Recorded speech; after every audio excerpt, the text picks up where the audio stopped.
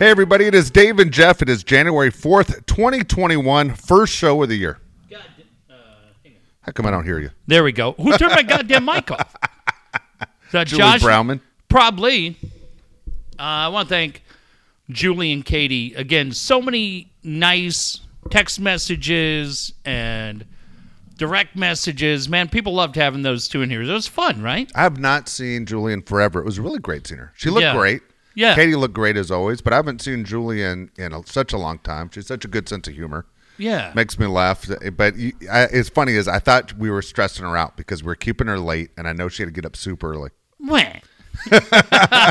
You know what's funny is I didn't realize until she had said she and I hung out all day Sunday, and Yeah. she was staying at Humphreys. You ever seen a show at Humphreys? No, never have. So I've seen a couple down there, not a lot. What an insanely cool hotel. And her room had a view of the stage. And you forget what a small little venue that is.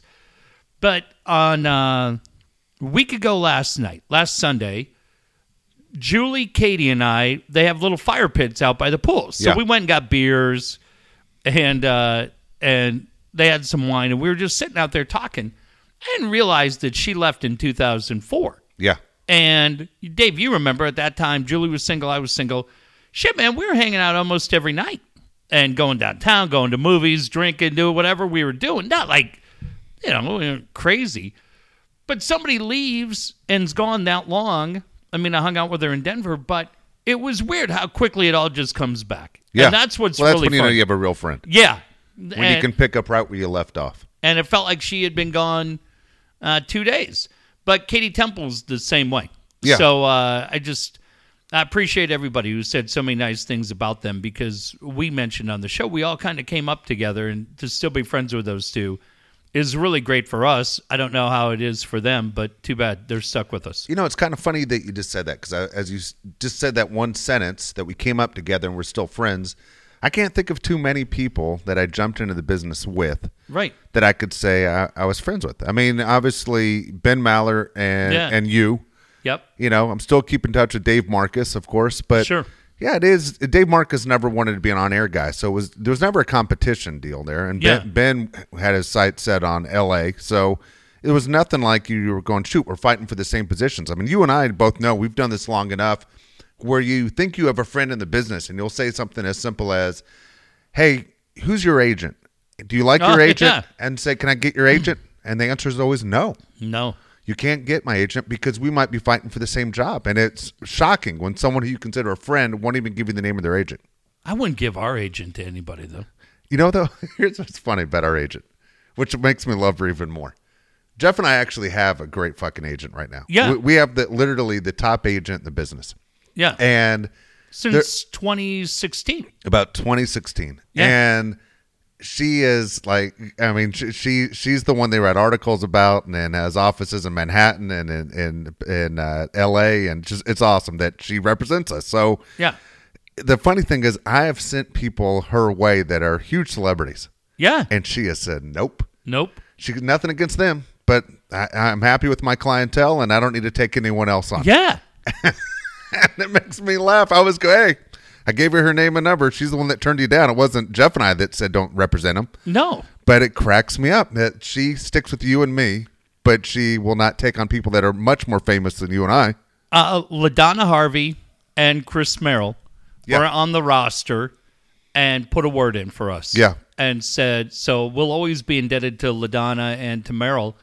But they said, hey, we have two guys in-house that are coming up on a deal, and we think you'd like them.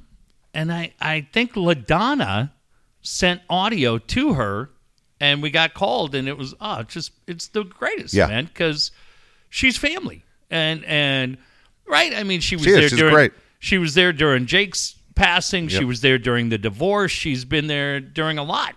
And, I mean, she's family. So it's really, really cool. Okay, so it's kind of funny. The word agent is interesting because if there's somebody that does what we do, and a lot of people have agents, they're represented. Because for people who don't understand, when your contract is up or you're looking for a new job, you really make a huge disservice to yourself trying to negotiate yourself. Yeah, because they'll kill you want the job really bad. They know you want the job really bad, and you're going to fuck yourself over. So you really need someone that can look out for your best interests. But if you talk to somebody who's not in the business, and let's say you have a phone call and you go, "Oh, it's my agent. I got to take this." They look at you kind of funny. Yeah. Like, "Oh, big time guy has an agent." Oh, look who it is. Look who it is. But it's like the same reason is why you would get a lawyer if you needed basically A divorce? a divorce or Yeah. any kind of legal advice. Yeah. You would go to a lawyer. You wouldn't say, "I'm going to do it myself." No, you can't. You know what you don't know. Exactly. But it's really nice. And every now and then the phone rings and hey, she always says the same thing, and it makes me laugh because I think she's younger than me, but sometimes she talks like she's 20 years older Yeah. than me. Hey, darling, hope you're fine. I need audio. But the deal with her, this is the other funny thing. I need audio, I need a bio, I need a demo, I need a recap, and I need it all by 2:30 in the Yeah. What? Yeah. I don't have anything. And it's 1:45. Yes. But I think, Dave, like you said, there's not many relationships that hold over time, but whether it's Katie, whether it's Julie, whether it's Heather, or any of the rest of them, man, we are incredibly lucky. And have you noticed this too? And this is something I'm really, really proud of. Like, Katie was with me the day we got blown out. Yeah. And she said, "Hey, do you want to do?" I go, "Fuck no, let's go hang out." We were hanging out every Friday. It had started because we were going to help Katie develop a business plan for her media coaching. Yeah. And then I started having friends drop dead left and right and knew I was going to leave. And Katie quickly became my psychotherapist and kept me off the ledge. But I look at those two, how much they've done for me personally. I know for you, Dave, for Heather. And I love the fact that three of the biggest impacts on our career from a personal standpoint and a professional standpoint are women. Yeah. Because I say to my sons all the time, you're going to have your buddies, which are great, but it's really, really important, in my opinion, to have very strong-minded women in your circle because they will call you on your bullshit, but they will also have your back. Yeah. And that's the thing that we didn't really get into on the show, but I'm just so thankful that those two are as loyal as it gets. And, yeah, it's the greatest. Let me ask you, your very first day in radio, okay, very first day like in the building, Uh-huh. who were 4 or 5 people that stand out that go, they were there my first day? Oh, gosh, I can tell you so many of them. Okay. I got about 4 or 5 because I was doing a night show. So you don't see everybody, but there were about 4 or 5 guys that were there. I went into KSDO. So anybody who remembers KSDO AM 1130, they were the news talk station. Now, I said this the other day. The reason why I was excited to go in there is I wanted to work down the hall at KCLX. My dream was always to be an FM jock. I had no interest in talk radio. I mean, I love talk radio, but my ultimate goal was to be a jock on the FM at KCLX. So the guys that I met on that first day when I went in, because I went in on a Monday afternoon for training, John Leslie, who turned out to be one of my great friends and an incredible impact on me personally and professionally. But goddamn, Dave, the lineup that they had at KSDO, and I don't know how many people know these names, but man, oh man, we had George Riley, Ken Yearwood, Ernie Myers, Stocks, Bill Holland was there, Bruce Binkowski, Ron Rena. I worked on Ken Kramer's show, Stephanie Roberts. Did you just feel like a kid? I mean, all these people were old then. But they were so incredible. We had a guy, so I was running the board, and we would have these guys come in and do news updates. Deb Welch and Stephanie Roberts. Deb Welch, Stephanie Roberts, Ken Kramer were just the three that I always joke with those guys. If I was running the board for the Dave and Jeff show, I'd run that fucker out. He didn't know what he was doing. But we had this guy named Terry Moore who went on to Washington, D.C., and Terry loved being Terry. But he was so good on the air. So he would come in, and he'd say, how long you need here? And I go, 90 seconds. I'd play the sounder, ABC, dun, dun, dun, dun. This fucking guy wouldn't even put on headphones, right? I'm Terry Moore in the KSDO newsroom. Here's what's going on. And he would fucking do it. And I'd be looking at the thing, and it'd be 87, 88. I'm Terry Moore, KSDO News. 90 fucking seconds. And I'm just, Deb would go 93 or 87. I didn't care. Steph would go 85 or 95. We had a fucking Terry Moore, dude. Every time, 90. And what do you need? 2 minutes. Fucking 2 minutes. But Mike Russo, all these guys that just came in. And then on the FM, Sue Delaney, Charlie Weaver. I mean, Dave, yes. There's nobody coming in today that has the... And then I got on Roger's show. Yeah. I was incredibly lucky, and I knew it at that time. They were all generous in teaching and knowing that I loved it. Jimmy Charvette, Mike Usher, and those guys were so good to me. But Mike Usher was there from day one? Mike Usher trained me. Wow. Mike Usher, who is just a legendary behind-the-scenes guy. Yeah. And he and I just hit it off, and I've always been thankful. And that was the cool thing. When we came back to Kogo, he was incredibly happy for me for what we did. But he and I laughed our ass off about those days because, Mike Usher was great to me. That's interesting. Here's the guy that helped you out. Where did you start? Day one was where? Extra Sports 690. So, goddamn. Okay, let's go through the guys who are in that building. Okay. Well, here's the deal. I came in, I remember, at 6 o'clock because Steve Mason show started at 7 at night. Okay, so a little thinned out. Yeah, so it was Mason and Schwartz was the show. This is before John Ireland joined. Okay, so it's Mason and Schwartz was doing the show from L.A., So I walk in, I meet Dave Marcus. I'm basically going to help Dave. Check. Exactly. Dave's the guy that waves the star for the Padres. He's been doing it since 94, I think. Yeah. And so it's Dave who introduces me to Joe Tutino. Okay. And I knew Joe because you knew the name Joe Tutino because he was Jim Rome's guy. Yeah, I mean, everybody knew who Joe was. And that's funny you said Bulldog because he was walking by Dave's office. And he goes, and there goes the bullfrog. And Tutino lost his shit. He got so mad that he was introduced as the bullfrog. Now, Joe and I go back to the Sockers. Yeah, you've known Joe a long time. Since 89. Wow. So it's Dave Marcus, Joe Tutino I meet first. I go into the sports pit, as they say. And in that room are John Jalesnik, who just started. Chris Ello was there. Yeah. Who had done media, but he was going into radio. Yeah, what year is that? This is 93, I think. So Ello came there. Yeah, it's 93, because Josh was born like right at that time. Yeah, so Ello would have just left the Gulls because he was with us at KSDO. Wasn't he a writer also for... had written for the LA Times. Yeah. Good writer. Yeah. Like, Ello legit is a very good sports writer. But he had been with us at KSDO because he was the PR guy for the Gulls and the color commentator on those games. And I'd have to ask him. We've said it. He came in and did Gulls postgame, and I ran the board, and then I'd have to be like 8 different calls. I was like San Diego's Phil Hendry. I just kept changing my voice. Then we laughed our ass off every night. Love Ello. Okay. John Jednak was there. He was doing sports updates. Who's now the window guy.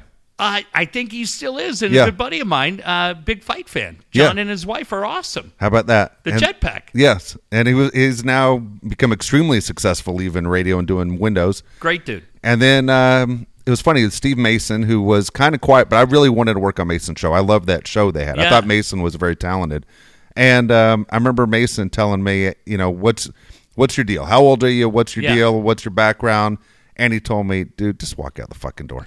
He literally said... It's so good, right? He goes, this is one of those jobs where if you love it, you're going to realize you made a huge fucking mistake. Get the fuck out of here. He knew I had a kid who was about to be born any day. It's in your blood. And 2 things that I remember stand out. One is I remember I went to go use the restroom, and Coach Quintera is on this big fucking ladder changing light bulbs and toilet paper. Like he was like the building maintenance guy. It's unbelievable. Right? And Coach, the only thing in Coach did... I'd have been in a suit, dude. But I'm like, fucking Coach, I think all he did was Friday night's high school scoreboard shows. And he wasn't an on-air guy. He was literally the building maintenance guy. Wow. And then so Mason, by like 9:30 at night, we were on for like 7 to 12 every fucking night. A long day. 5-hour shows are ridiculous. Because they replaced when Rome had been in that shift, and then when Jim went to middays, they came in. So they had a coffee machine that everybody just constantly back and forth. And the way this coffee machine worked was you put your cup underneath, you just push the button and the coffee comes out automatic. You don't have to touch shit. And I go to the coffee machine and I pour water in through the top because I thought it needed water. What are you doing? Oh, I broke it. Yeah, Mason lost his fucking mind. He was so mad. Get the fuck out of here. This whole station's run off this fucking machine. He was so pissed that I broke the coffee machine. And then on day 2, Mason asked me to make a run to Jack in the Box to go get him like a rice bowl, okay, during the show. So which is it, the Jack in the Box that was over by Lay Girls? Okay, this is the question you would have the answer to. I still wouldn't know. So it's on Noble Broadcasting was on Pacific Highway. On Pack Highway. And the only way I knew how to get there was going 5 north, pulled off Pack Highway, then you took basically Pack Highway for like 2 miles, and it's on the right side. Yeah. Most people went backwards, SeaWorld exit. I don't know how take Tecolote. I still don't know how the fuck to get there. Like, Dude, if you took me there right now, coming to Saws. Oh, you got lost too? Yeah. So I'm like, all right. And this is before goddamn your phone will take you wherever the fuck you want to go. Yeah, you don't have a Thomas brother in your front seat. Oh my God. So I find a Jack in a Box and I get back on the freeway. And dude, I'm like by Torrey Pines. And I hear this guy on there go, I sent my intern out to get me a fucking rice bowl. And I don't know where the fuck he is. It's like 2 hours later. And I'm like, I'm coming. I'm screaming at the radio. I was so lost, dude. By the time he got his rice bowl, it was like 11 o'clock at night. I completely didn't know where I was going. I took my motorcycle down there from Cardiff, and I come down, you come south, and you get off on SeaWorld Drive, but it's weird because you feel like you should go left, and you actually have to go right because the road goes at an angle. Yes. And Saul was out front waiting for me. I can't believe it. Saul was great. I've already told that story. Saul was unbelievable that night. But my thinking would be, because we told that story about how I almost got arrested in that Jack in the Box parking lot. It's not there anymore. But the only one I could think of, like, it's by Lay Girls. Yeah, like where would they? Because there's nothing over there. No. Like you're over in Marina. No. Perry's Breakfast Place is the only Perry's place Breakfast that's was the big place to go to because I think I met Howard Friedman there. Yeah. And at Perry's. Yeah. And that was Bulldog's place. Joe liked that place. But holy shit, man. I just, that's the thing, Dave. When you look at it now and you go, oh, man, do you miss it? Sure, of course. You miss the camaraderie. You miss the hours. Yeah. You miss the fun of being on during days like you, Darvish, and things like that. But I look back and I go, well, if I had to do it over, oh my God, I would never take coming in today versus the time when I came in. Oh yeah, no way. Because in that building too. So let me ask you this: who's on 91X? Was Brian Schock over there? I think Brian Schock was over there. Good buddy of mine. Yeah, and I remember being there when Stevie West. Stevie West was there, but I remember the thing that stands out most for me was 91X when Kurt Cobain died. Oh yeah. And everybody was devastated. Had to be. Yeah, devastated. You know what's cool? Loretta Emery was working with me when Marcus wasn't Loretta. there. Everybody loved Loretta. Dave, you mentioned KSDO, or we talked about it. Ken Yearwood, probably the most underrated news guy I think this town had, along with Chuck Fritsch. Like, just guys that were so good. Ken Yearwood at that time, when Cobain passed away, had to be mid to late 40s, I would think. I don't think he's 70 yet. So he had to be, he had to be mid to late 40s. He's a news guy. Dude, he was so upset about Kurt Cobain. He understood it. He went and found audio. He played the music, the whole thing. And I go, dude, this guy is a badass, right? Yeah. And we had this thing. We would do this afternoon news block. And our buddy Scott Morrissey, we had this friend of ours, Dave and I have this guy, Scott Morrissey, who was the news editor, who was basically responsible for writing stories and bringing them in for 3 hours. And every goddamn day, Morrissey would run out of news, and we'd have 2 minutes to fill. And Yearwood would just do it off the top of his head. He'd do weather, right? We didn't have any this shit, Dave. It's not like now where you could just type into Google or TMZ and do whatever. This fucking guy Yearwood, right off the top of his head, hey, just want to mention, don't forget, and I get it, right? 73 of the coast, 79 inland. A lot of things going on, but there were never any ahs, hums. Morrissey would come running in, and now Maureen Cavanaugh has more news. And he'd wink at me. I was like, that's funny as shit. You know, there's a science to doing talk radio that some guys get and most people don't. So the guys that get it, I think you agree. You go, man, that's really good. But the guys that are just so smooth when the walls are coming down, those are the guys I remember. And Yearwood, Ken Kramer, God, they were unbelievable. You know what? I miss those guys, man. It's funny that you say it that way, and I always tell people when you're doing some kind of talk radio, like I watched Matt Vasgersian and Harold Reynolds this morning, and they're doing it from home, and they could not stop stepping on each other. Oh. And it was brutal. And Vasgersian finally yelled at Harold, like during the show. He did? Like, I'm talking. And it sounded terrible. You know, they're friends. It sounds bad. Jeff and I have different signs that we kind of have our own language through our hands that we'll try not to step on each other. We try and alternate questions or a finger up if we have a follow-up question, because nothing sounds worse than asking a question 5 questions down, going back to what you were on. But we don't step on each other. There's an art to it. Anyone that does talk radio will tell you there's a rhythm to what you're doing. Sure. Not saying we were the best at it, but there is a rhythm to it. So when you're saying a guy's fill in 2 minutes, I used to tell people, remember when you were in high school or college and you took a speech class? Yeah. And you have to give a 3-minute speech in 3 weeks. Yep. And you fucking panic. Yeah. And you're going, now you're telling a guy live on the air with thousands of people listening, I need you to fill 2 minutes. Yeah. And guess what? He doesn't freak the fuck out. Doesn't freak the fuck out. It is really hard to do. And did it so good. That's the thing, Dave. When you look back at those times, I mean, it's crazy to me, man. That's 30 years ago, right? I look back at that, and it's that shit that stands out, because my kids will ask me, well, wow, you met Phillip Rivers, Drew Brees, LaDainian Tomlinson, Tony Gwynn. What were they like? They were all great. They were all great. But when you go, oh, from a radio standpoint, what stands out, I go, shit like Ken Yearwood.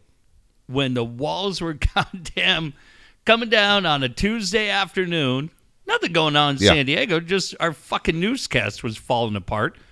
Goddamn Morrissey couldn't figure out the news schedule. Yearwood was just a stud every day. And Ken Kramer, just every time I let those assholes through, and Kramer said something on the news or on 11:30 one day that I've stolen 1,000 different times. And one time we let a guy on the air, and he's talking, and he's like, you know, Ken, you're a liberal, man. Get it together. So I'm dying laughing. And let's just say, because we don't know anybody, let's just say the guy's name is John, right? I can't think of anybody we know named John. So I'm laughing. I pot the guy down. And Kramer, without missing a beat, goes, you know what happened right there, everybody? He said, we called John's name. And we said, John, come on up to the podium. It's your chance to speak. And Ken pauses, and he goes, so John made his way to the podium, and he started to speak. But guess what happened? He lost his way. Then he giggled. Then he wet his pants. And everybody, and he said, and then we came up, and we gently led him by the elbow right back to his seat. Dude, it was the funniest thing. He just, because we all had the visual. Yes. We all heard the guy. Ken didn't freak out. Hey, John, get it together. You get it together. Idiot. He didn't do anything. He's just like, we gave John his chance at the podium. He giggled. He wet his pants. And then we gently let him back to his chair. And you just go, holy shit, man. But going in on KCLX, John Leslie, iconic voice from KGB and 102.9. We had these studio lights, and I bet, Dave, I don't think any of the FMs that we had, like none of the FMs in iHeart get it. That's why all those guys are good. but they're not great. John had these really cool like studio lights, and he'd bring them way down. So it was like an ambiance in this room. Everything was played by CD. It's not like now where everything's just on a computer program. So I would just sit in there and fucking pull CDs, right? I'd take his break sheet and just pull CDs, and we just bullshit about shows and music and all this different shit.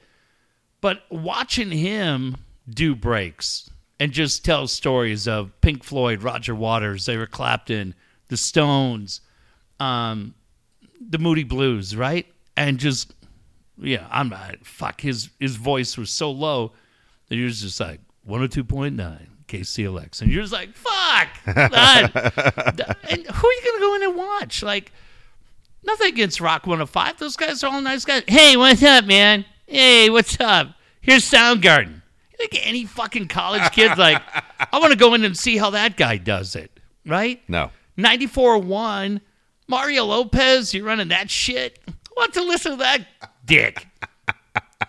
KGB, I don't know what KGB runs. I mean, Clint's great, Dave, but nobody's going. Fucking Rickards isn't letting you in there to watch the show. Way. No way.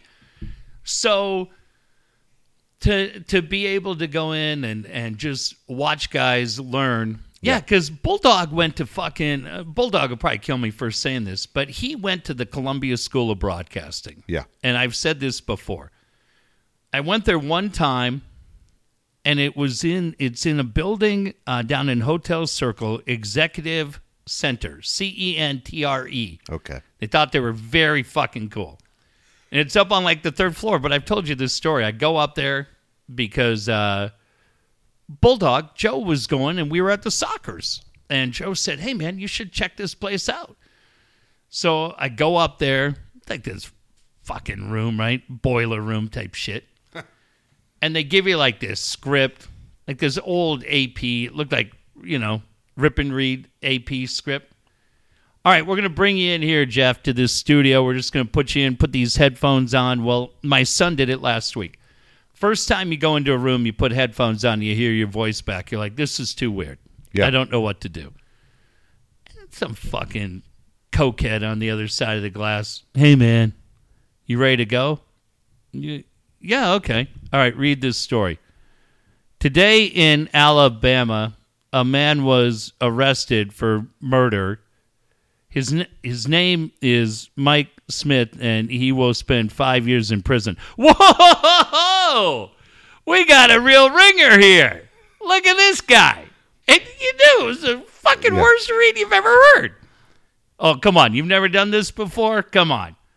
But I think you're a natural. Oh, shit. Our classes are $19,000 a week or whatever the fuck they were charging. And so I went back. I bought in. I went back. I told Ernie Myers. You go, hey, I think I'm going to... What the fuck? Yeah, fucking go there. But yeah, I think about it right now, Dave. If kids that... I mean, I guess they can just do a podcast. Yeah, that's it. Everyone's going that way. I don't know anyone that ever talks about going into radio. People know it's a dying medium. It, man. They have. They fucking have killed it. And it's when we talk about how the money has changed, it's really to the point where can you make a living even doing it? No. It's really tough. Today I had had Woods on this morning. Oh, actually, Paul, who was obviously a friend of ours, has COVID. Oh, yeah. So I wanted to see how Paul was doing to get an update through them. But when Woods was talking, who do you think ran his board now that Paul wasn't there today? Klug? Yes. Adam? So his boss is running the board. It's unbelievable. So that's where... Which how fucking cool is Adam, by the way, for doing that? No. Credit to him. But my point is, when you look at radio, that the guy who's the main boss director has to get up at 3 a.m. to come run the board. Yeah. That's saying something, that there's not money to go around. So... I'm listening, and Woods cracked me up because he made a comment saying, this is the year in 2021 that I stopped taking shit. This is the year that I don't get pushed around. Okay. And he's from who? From Hannah? Everybody. Everybody. The guy that throws trash in his trash cans that doesn't belong to put trash in his trash cans. And then he drops, and I'm waiting for it because I knew it was coming. And he just goes, this is the year my contract is up. Oh, and I'm not taking shit. Oh, he better shut up. And I'm going. He's taking shit. And he knows he's on the other side. The guy you're negotiating with is on the other side. Adam, I love Adam. Great dude. Adam doesn't have jack shit to do with that. Give me a break. That's coming from Entercom. You think they're going to Adam? They're like, Adam, just make sure you get the fucking Marvin K. Brown spot in, okay? Make sure you get the Liberty Tobacco spot to play, kid. We'll negotiate with Dum Dum over there. So when it's time to negotiate, the story's going to be, hey, Woods isn't taking shit this year. You guys better be ready. Yeah, and then when you tune in on Monday, it's 5 o'clock, and it's time for Judd and Ben. You're like, what? Oh, all right, I like this show. I told Steve the other day because he was running his fucking mouth about something. I told him what? I said, you know what, asshole? Here's the thing, okay? Oh, I know what it was. I know exactly what he was running his fucking mouth about, and I had to smack him down into reality. Our friend Jack Woods. Jack from, they were Charlie and Harrigan for years. Jack Woods and Paul Menard. Okay, explain this to me because we worked with them and they're friends of ours. Sure. They were. Yeah. Why were they Charlie and Harrigan? Everybody had fake names. Remember, it was That's so dumb. Jeff Detro was Jeff Elliott, and Jerry Ciesnak was Jerry St. James. So that was their radio names, and then eventually they circled back. Sam Bass is Alan Graff. So all these guys had different on-air personas. So Jack and Paul were Charlie and Harrigan. And then eventually, when they came back to KFMB, they were Jack and Paul, right? And then Paul Menard, who I loved, he just fucking couldn't give it up. No. So he'd be Jack and Paul, Charlie and Harrigan. You're like, what, are there 4 guys there? I was confused too, and I was in the building. Yeah, stop it. But Jack Woods, who worked with Joe Bauer for a long time after Mac passed away, legendary radio guy, owned radio stations, and was just so fucking nice to you and me. He was. Couple of different times, Jack's son would come by to say hello. Ironically, Jack Woods' son's name is Bo. Bo Woods. Bo worked at K-Earth, worked at a bunch of stations down here, and I swear to God, he was maybe one of the nicest people I've ever met. Because if you were friends with his dad, Bo Woods loved you. Yeah. And so Bo, last week, lost his job in Flagstaff as a morning show guy. Okay. So it made it onto one of the trade papers. And so Steve, being a douche, retweets the story and says, whoa, tough business, son. Meaning his son, Bo Woods. Jesus. So I wrote him a note. I go, hey, fuckface. Bo Woods here is one of the nicest guys you'll meet in this fucking industry, which is full of backstabbers. And I go, you know what? If you knew Bo, in 2 fucking years when they fire you at 97.3 and the only job you can get is doing middays on Which Radio, Bo Woods would be the one guy to call you and say, hey, I'm glad you're working. So get your shit together.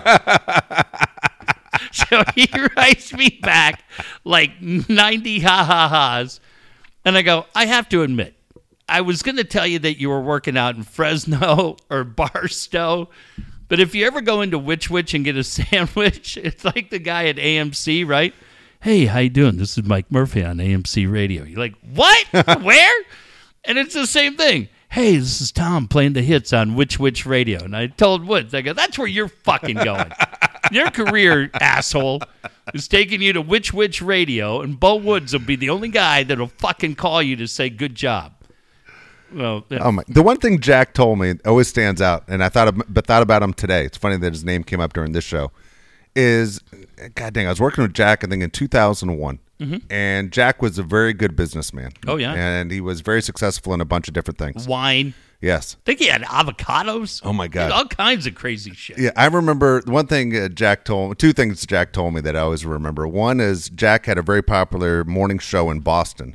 Oh yeah, and with it might have been with Paul? With Paul. But he had a very popular show in Boston. But his kid, Bo, was a quarterback at Patrick Henry. Oh, yeah. And he would fly back every week to watch his kid. He would never miss a game. He was able to time it out because of East Coast time. He was able to work it out to always fly back and never miss a game. Anyway, as a dad, I thought that was cool. 2 is He told me, he goes, Dave is a guy that knows business and knows why business fails and succeeds. You can mark this down for the rest of your life. The Chargers, Lions, and Browns will never win because the fish stinks from the head down and their ownership is all fucked up. I knew it. He said this to me in 2001, and it's still to this day, all three of those teams have not been back to a Super Bowl, and two of them have never been to a Super Bowl. The Chargers only went to one. Yeah. But he said the Spanos family, the Ford family, and at the time it wasn't the owner Jimmy of the Haslett. Browns now. Yeah. And so Was it Modell? I think, was it Lerner? Oh, yeah. So, but yeah, I remember him saying that to me, and I was like, fuck, dude, every time those teams suck, and I watch the Chargers need a new head coach again today, I'm thinking Jack Woods fucking nailed that. Those three teams, he just said they have horrible ownership, and they will never win. I forgot that Bo had played quarterback over there. Yeah. It's before my time. I think he said he went to school with Eric Karros. Yeah. Yeah. Probably. Speaking of the Spanos family, you mentioned listening to Steve today. I was out at lunch after 1 o'clock, and I happened to find myself on AM 570. 570 in the afternoon has Fred Rogan and Rodney Peete. Yeah. And for an hour, they had Eric Dickerson in studio. And so they brought up to Eric Dickerson that Anthony Lynn got fired. And they said to Eric, you surprised by this? How do you take it? And he said, it's good and it's bad. And the first thing that Eric said was, it's disappointing as a black head coach. And I bet, Dave, for a lot of people, they just go, oh, of course, it's because he's black, he got fired, right? But I swear to God, if you would have stayed with that, Eric Dickerson, and listened to what he had to say for the hour, it was so goddamn good. It was so good because Eric continued to make point after point after point about how fucked up the NFL is. And he said, I don't know that Anthony Lynn ever gets another head coaching job. And he said, when you look at the NFL, 80% of the players are black. And he said, you know what the coaching and the executives are? He said, it's basically like you have an all-black college and you have 2 black students. Yeah.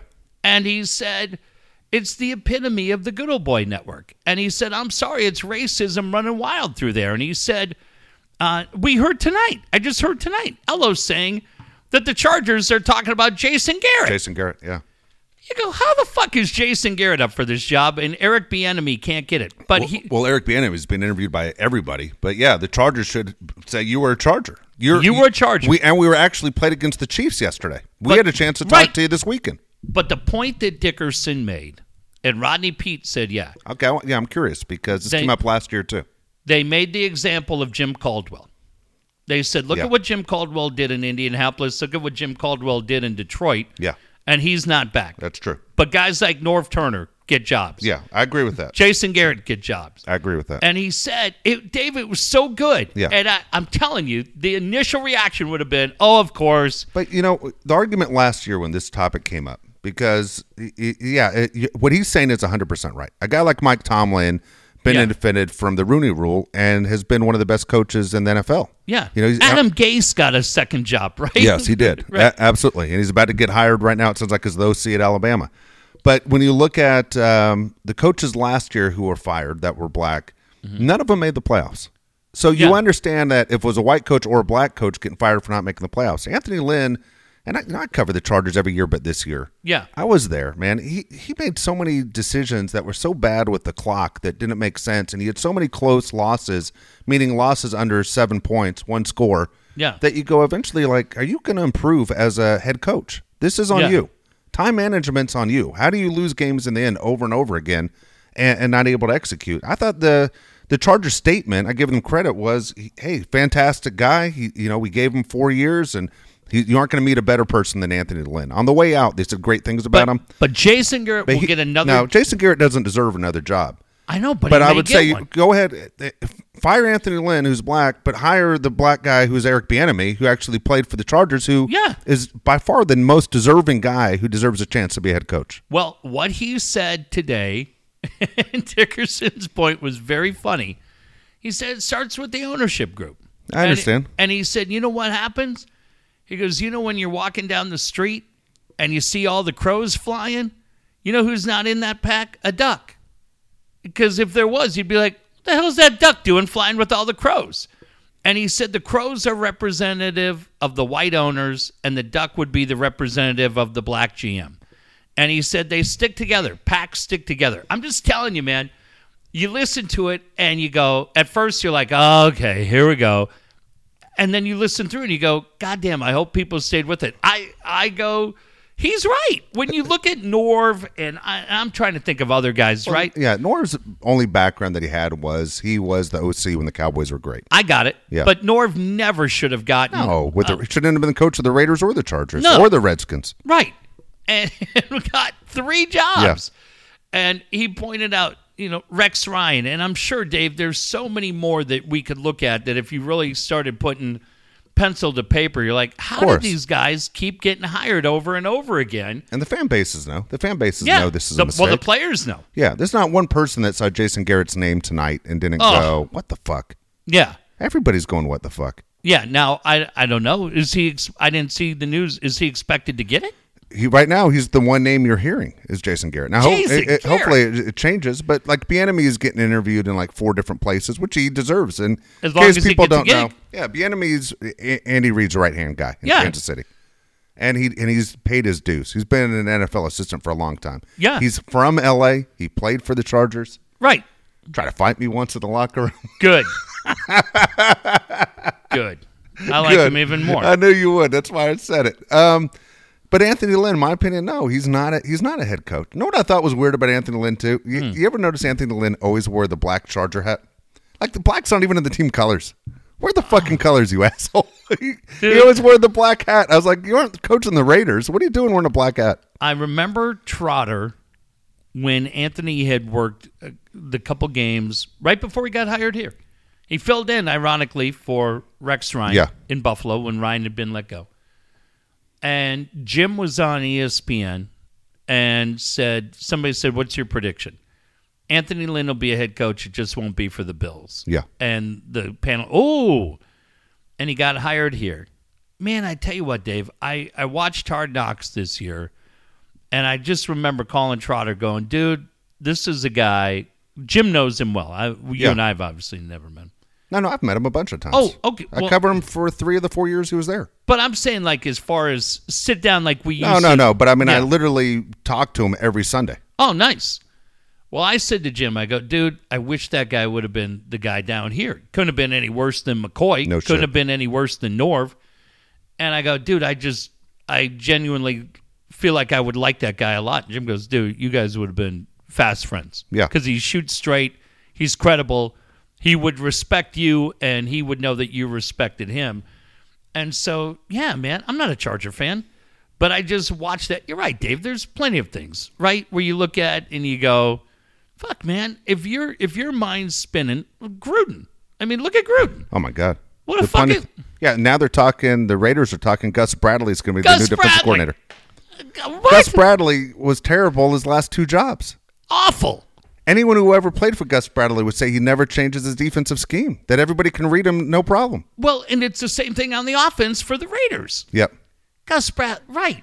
So that's the thing, right? Where if you're... Another coordinator job. Another coordinator where I would think the point that Eric Dickerson would make tonight would be, dude, there's nobody a secondary coach. There's nobody a linebacker coach. There's nobody, right, a special teams coach that could... As a Raider fan, okay, I'm telling you right now, I'm going, how have you not made a phone call to Matt Patricia? Because he's not getting a call as a head coach. Yeah. But Matt Patricia was the guy that was winning Super Bowls with the Patriots as the defensive coordinator. Yeah. How are you not calling him? Well, was it him or was it Belichick running the Well, D? that's the thing. You don't know, but Patricia always got the credit for it. You got to learn something. I mean, I don't know. I'm just saying, over Gus Bradley? Well, but I'm going back to what I heard this afternoon where you go, yeah, I think there's a problem in the league. And you go find a guy that you go, here's somebody new. Instead of bringing these fucking retreads back again. I would say for anybody, if you're interested in it, it was really, really good.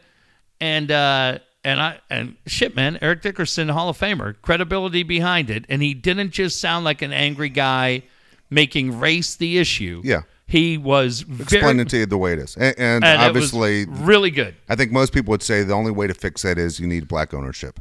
And that's what he said. Yeah. He said the problem is that you have had legit contenders that have come in with money, Yep. people of color, and they've been turned away. Yeah. Magic Johnson was trying to get an NFL team. God damn, man. Yeah. And here's another guy down the line who has a ton of money is LeBron. LeBron? LeBron will have a Wasn't ton of money. Jay-Z trying to get in? Yeah, and the problem with Jay-Z is connected to the agents. He has the agency. Oh, okay. That's what they say. But so does LeBron. LeBron's connected to the same thing. Yeah. It's interesting, and it's not just the NFL. I think if you walked into most schools across the country and you walked into a lunchroom, you're going to see mostly white kids sitting with white kids, Mexican kids sitting with Mexican kids. You're going to see everyone broken out. Yeah. Black kids sitting with black kids. Can you as a human being make that decision that you're going to take time to evaluate somebody for somebody and not go color first? I'm so thrilled, and I said this. My son's two best friends are black brothers that live in Spring Valley. Yeah. And so the other day last week on vacation, they had been over playing football, throwing the football over in La Mesa, and I gave Ty and Dante a ride home. And they were the guys I was talking to about nights. I couldn't care less what Walchef thinks. I'm talking to two kids that live there, right? And when you were at Fuck Spring Valley? because these two fucking guys that I love, like they're my own family, are telling me, they go, you know what, man? At night, we would like to go down to the 7-Eleven and get a Slurpee or a Coke. We can't fucking go down the street because they're kids of color. And he goes, and they said to me, we got guys from gangs that are like, yo, come here. Yeah. We want to talk to you. And they go, we can't. So we basically stay in the house every night. And they go, man, we hear shit. And it's either gunshots or fireworks, but you hear it every night. Yeah. And my two dipshit, I don't know about every night. I go, do you goddamn live there? Do you goddamn live there? Shut up. Wait, which kid are you yelling at? Goddamn, both of them. They both question this. Oh, come on. I don't know about every night. I'm like, you live over in La Mesa. What do you know? You grew up in a cul-de-sac. There's only That's one way it. out. Yeah. So, because I've known Ty and Dante since they were 6 and 7 years old, like, I'm fascinated, right? Because it's, they're two guys. They're, for whatever reason, they're best friends with my sons. And Ty said the other day, he goes, yeah, I was set to go to, not go to Helix, but he said, I'm going to go to Helix now because my brother Dante will be there, who will eventually be on the football team. And Ty said, yeah, I'm going to go there because Jack and Kate are going to be there and I can hang out. And I go, so I said to those guys, so tell me the lunch plan. They go, oh, shit, we'll eat lunch together every day. Like, assuming we have the same lunch schedule. And I said, God dang, as a dad, that's freaking great. Not just that you have 4 buddies hanging out, busting balls. Nobody gives a shit what color you are. You couldn't be closer friends. But yeah, as soon as one starts, hang on. What do you know? You're sitting at home watching Cobra Kai with your mom, drinking hot chocolate. I went to a high school, I told you, where most of the kids were from the Compton area. And you'd hear kids say that all the time. They'd come to school and say, Crazy. Couldn't sleep last night. That helicopter was over my house the whole time. Like the helicopters, gunshots, the whole deal. And it was just common. And saying, man, it was hard to sleep with that helicopter going. Well, I lived in Encinitas. I had to listen every night. Guys were playing Glass Tiger, Bryan Adams, Chicago. It was hard, man. Jimmy Buffett, Billy Ocean. Billy Ocean.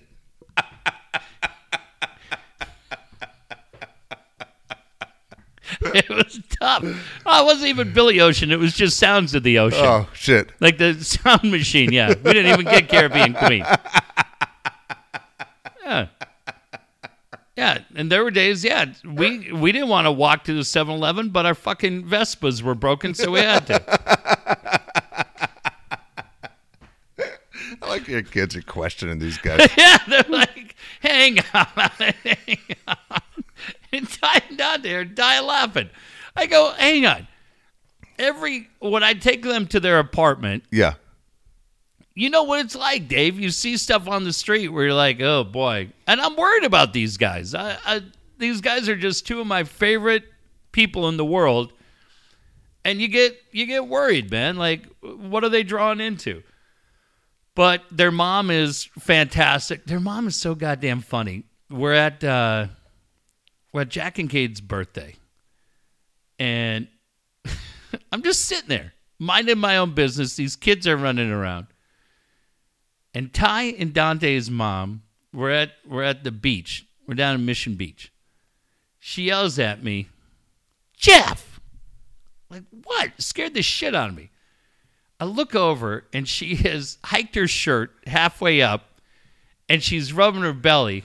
She goes, "You want some of this? You ready to be my sugar daddy?" I go, "God damn." So all of a sudden, she looks, and they're playing touch football.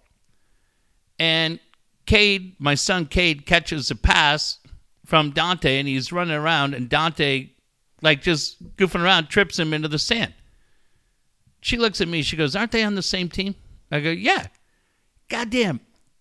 Dante's mom runs about a 4.4 40 and just goes over to her son, slaps like a high five with him, and just leg sweeps him. You don't cheap shot a teammate. It's the funniest shit I've ever seen.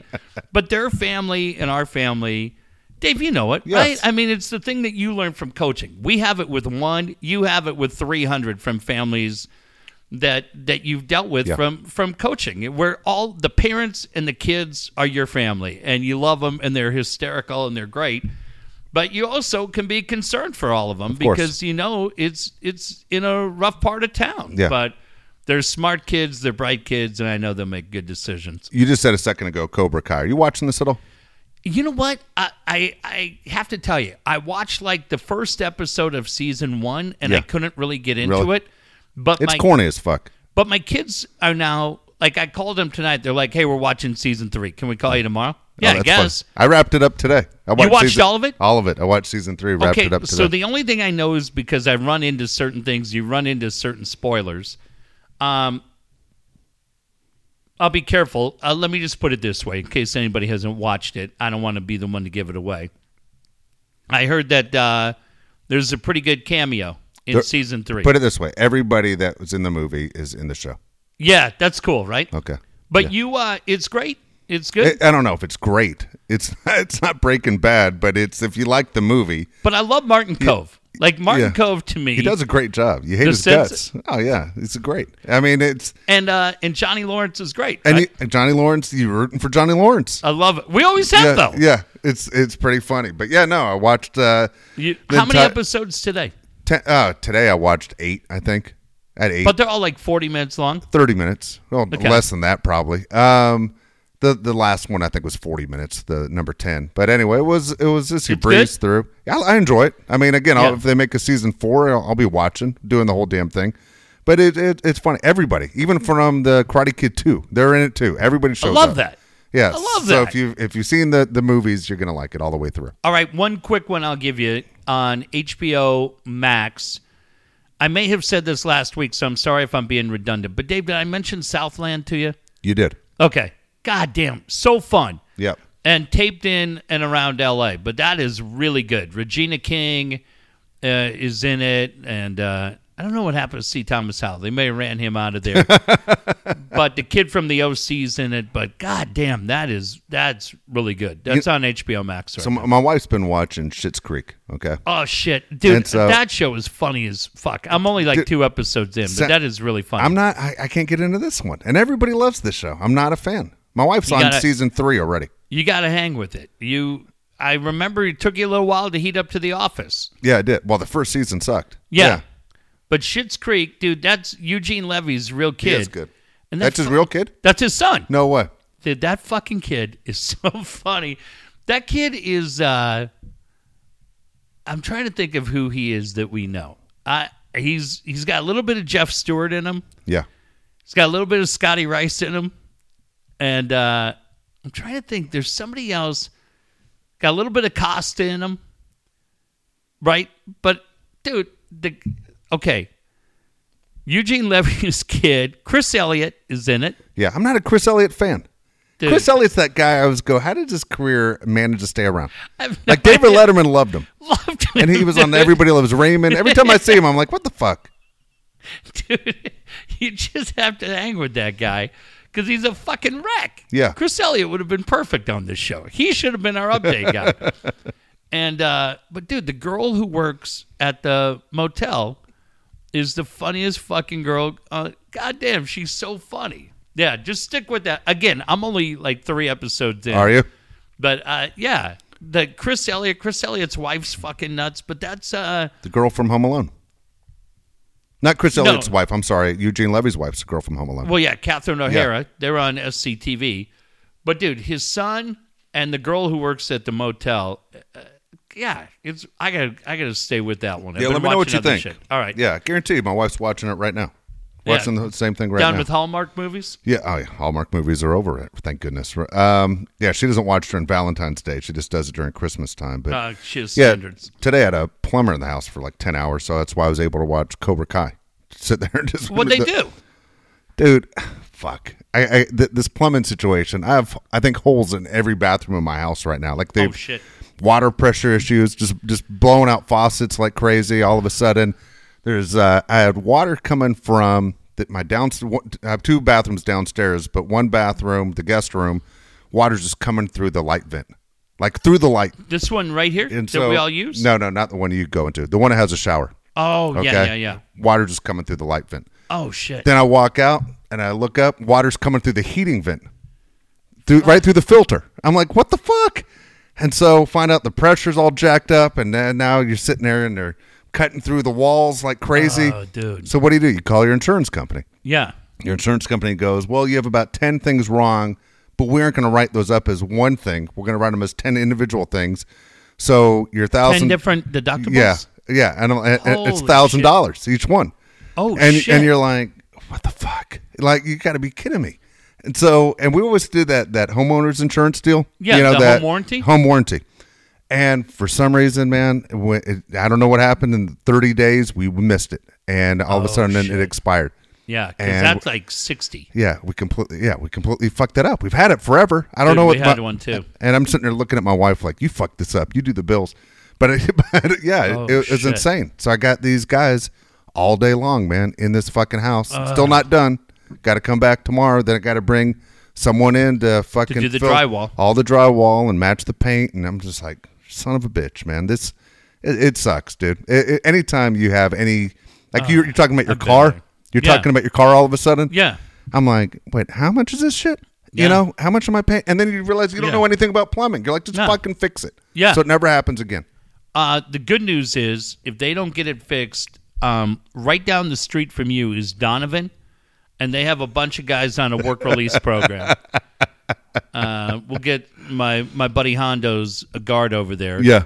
We'll get about 7 or 8 of those guys up here in a bus. It's weird because they're all chained together, but they like to sing. Nobody. But yeah, but they do good work. Oh my god. And the stories they tell, goddamn, you'll laugh forever. You'll laugh forever. And then you'll have to move. There was a sad story tonight. It was Vin Scully's wife. Did you see the story? No, what happened? Vin Scully's wife died today. Oh, Okay. no. Yeah, she died of ALS. She was 76 years old. Vin's 93. It's his second wife. So you look at Vin, who's the nicest guy in the world. He lost his first wife in 1972. Then he's been married to this one for 47 years, 7 kids, 21 grandchildren, and she died today. Is her name Sandy? Sandy Scully. You're right. You Sandra or whatever is her real name, but Sandy. Yeah. You know, Dave, what is heartbreaking about that is in Vin's final year, he did a couple of sit-down interviews that I saw, and she was there Yeah. with him and backstage Dodgers. Like, I've always said it, man, I'm not a Dodger fan at all, but goddamn, I couldn't be a bigger fan of Vin. And just an incredible guy. And you could just tell, man, he adored her and she adored him. Yeah. Boy, that sucks. Remember, he lost his son in '94, the Northridge earthquake, Yep. in a helicopter accident. And never wrote a book, man. No. Kurt Smith wrote a book about him called Pull Up a Chair, and Vin really didn't participate in that, which was kind of surprising, right? If you think about Yeah. it. But Vin that wasn't who he was. But he was, really tight with Bill Plaschke and a few guys, so told stories at the end. when he was wrapping it up. God damn, Dave, I had not heard that. It's been a crazy couple of days for us, so it makes me incredibly sad. It is. It's we lost a bunch of Hall of Famers in different sports that passed away the last couple of days. Yeah. One of them was Phil Niekro, and every time they keep showing Phil Niekro highlights, he's always striking out Kurt Pavakwa. It's like, if I'm Kurt Pavakwa, I'm like, fuck. The guy played for 100 years. How about showing somebody else? Well, they had that thing on MLB Network that the guys that he struck out the most were a bunch of guys from the Big Red Machine. Yeah. Remember? It was like Tony Perez. Yeah, George Foster. It was George like Foster all these guys. was on there. Yeah, Bavak was like, where the hell are they? Exactly. I just pinch hit twice a year. What the fuck just happened? the other baseball note, John Sciambi. Yes, I meant to bring that up. And in case you don't know the story, he got the Cubs play-by-play job. Huge hype which for the I tell you Cubs. what, it's huge for the Cubs and huge for us, because there are rumors that the Cubs were interested in Orsillo, and that they're interested in Joe Davis from the Dodgers. Oh, wow. And so as fans, because everybody in this town loves Don, and not saying that San Diego's not great, but the Cubs job is a royalty job. Like, Oh, yeah. you're the Cubs announcer. It's a big fucking deal. So I was super happy that it was Boog, and it wasn't one of the guys that you and I like to have here in our hometown. So a couple of things on that. Number one, the fear had been that job was going to go to Chris Myers. So it was kind of going behind Chris Myers from Fox? Chris Myers. Oh, fuck, I hate him. He's my The least. worst. I can't stand him. He's the fucking worst. And the talk had been because Chris Myers, so they launched Marquee Sports Network, which is the Cubs network, and Myers was there behind Len Casper. Yeah. Len Casper got the Cubs job and had been there quite a while, but we'll go way back. When that job opened up in 2004, and I'm trying to think, I think Chip Carey had left. The guy that the Cubs went after was Matt Vasgersian. Yeah. Matt wanted that job. Matt was ready to take that job. And the guys at Channel 4 San Diego, Dennis Morgino, Dan Novak, and all those guys wouldn't let him out of the deal. So Matt was stuck here. Matt was leaving, was going to be the TV voice of the Cubs with, I think, Steve Stone. So on that day, when it found out that V can't get the job, we book him on ESPN 800. Yeah, that's great. And he comes on. That was great. And I go, hey, Matt. I go, listen, I'm not going to get I said to him, I'm not going to sandbag you, but I go, you'll know what I'm doing. The first question I said to him was, hey, Matt, how often do you walk around the house and just yell out the F word right now? And he goes, a lot. True. He was super pissed. He was pissed. They fucked him. Yeah, they did. They fucked him. What happened at that time with Channel 4? Channel 4 was cool. And I love Dan Novak. Morgino's great. They did a great disrespect to Matt. What they should have understood, like anything, from coaching in any line of work you're in, that's a fucking promotion. And to say to a guy, no, we're going to force you to stay here and play out your contract, instead of saying, you know what, Matt, we wish you were here forever, but this is a really unique opportunity with a really unique franchise, and we're sorry to see you go. But off you go. And I don't know if Mud was in the mix at that point. And I got to be really careful on that. I know because Mud's from Joliet and has ties back there, and that was his team. That was his team, and I haven't talked to Mud about that for a long time. So be careful how far I go. But I know Vasgersian at that point. Lenny Casper gets the job, comes down from Milwaukee, where he had been doing Brewers games, and they put him with Jim DeShays, who had come up from Houston. And those two guys, along with Don and Mud, along with Dwayne Kuiper and Mike Krukow, Gary Cohen, Ron Darling, and Keith Hernandez, like really the upper echelon TV broadcast, right? And it said a lot about the Cubs that Len Casper this year decided to leave the Cubs, took a pay cut, and went to the South Side to become the White Sox radio announcer. Yeah. Jason Benetti from ESPN and Steve Stone, ironically, are the TV voices. But the great Ed Farmer passed away. Andy Mazer filled in. But unfortunately, Andy wasn't in the mix for the permanent job, and Len Casper got it. So when Len left TV with the Cubs on Marquee to go do radio, Len's point was, I always wanted to do a World Series. I feel like the White Sox have a chance to do it. And he said it was incredibly tough for me in 2016 to call all those Cubs games and then have to sit on the sidelines while Joe Buck called the World Series. So as soon as Len left, the immediate talk was Chris Myers is getting this job. And you looked at it and you go, dude, you can't. No. You just can't do that. Chris Myers shouldn't be doing Tampa Rays baseball I'm with you. or the Puerto Rico League, wherever Brenneman ended up. And so when I saw that today, that Boog got the job, Boog's incredibly well-liked. He's incredibly well-respected. He'd been the voice of the Marlins. He'd been the voice of the Braves. And he's been the voice of Wednesday night baseball on ESPN, Sunday night on the radio. Yeah. And it's a great hire for Cubs fans. Exactly. He's dynamite. Yeah, he's Dry as good as sense anybody. of humor.